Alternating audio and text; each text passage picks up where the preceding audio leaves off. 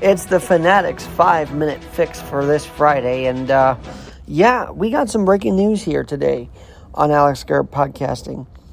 Just when you thought the Scherzer DeGrom two-headed monster in that rotation for the Mets would be tremendous, well, Jeff Passan is announcing today that Jacob DeGrom is out indefinitely. And Met fans are just like, oh, well, same old, I guess.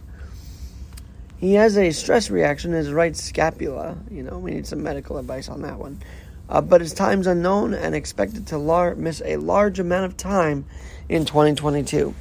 So this Fanatics Friday, a week before opening day, kudos to the Met training staff for providing another dud. And maybe we just say see you in 2023 at this point. I don't know, but it's certainly very disappointing. I'm sure Steve Cohen and the team are disappointed in this. Obviously, he wasn't himself last year. He actually had to be shut down last year, if you remember correctly. And now on his rebound try, he injured himself again. So the question now becomes, will we ever see Jacob DeGrom pitch again? Or is this going to be a Thor thing where I'm one to start and then he's out of here? Who knows?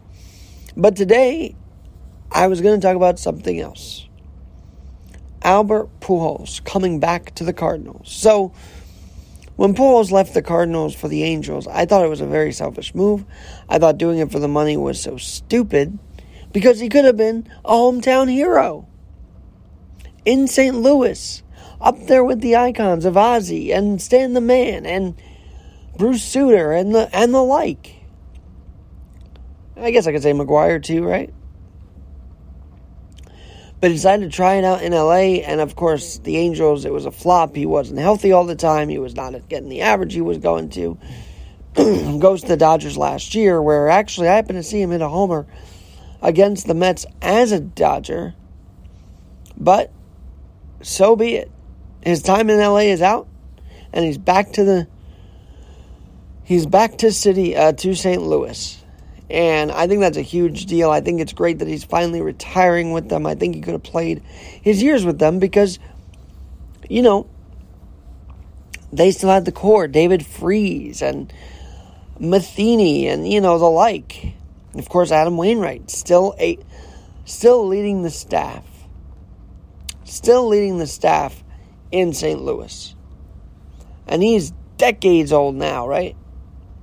So kudos to Albert Pujols for putting his head straight back on to come back to St. Louis and finish his time with the Cardinals. I think that's a big deal. I think that he will be roundly received, obviously. And he left in 2011. So after the 11 season, he left. In 2012, the Cardinals got, quote-unquote, no hit by the Mets in 2012. So he just missed that by a minute, although the umpire missed that call of the foul ball, right? So we don't remember that. But on that front, speaking of Cardinals, Mets, the rivalry in a way, Yohan Santana will have that night commemorated this upcoming, I think, May 31st or June 1st at Citi Field. And then the big announcement. The first 40,000 fans at the ballpark for the Yankees in September, on September 9th, a year after Jeter gets inducted, you will get a Derek Jeter Hall of Fame plaque. So finally they're going to recognize Derek after a couple of years' wait. The Bronx will be roaring for him, no doubt, this season. And they don't look that bad. Without Gary, I think that was a bit of a weight on them. But they don't look that bad. And we'll have to cover this on another 5-minute fix. But Bruce Willis calling it quits because of aphasia. We'll have to examine that. And Jim Carrey today announcing that because of the Will Smith, Chris Rock slapdown, he may never want to do comedy again. So our legends are leaving the silver screen. How do you feel about that? Alex at alexgnyc.com, Alex at alexgnyc.com, or alexginnyc at gmail.com.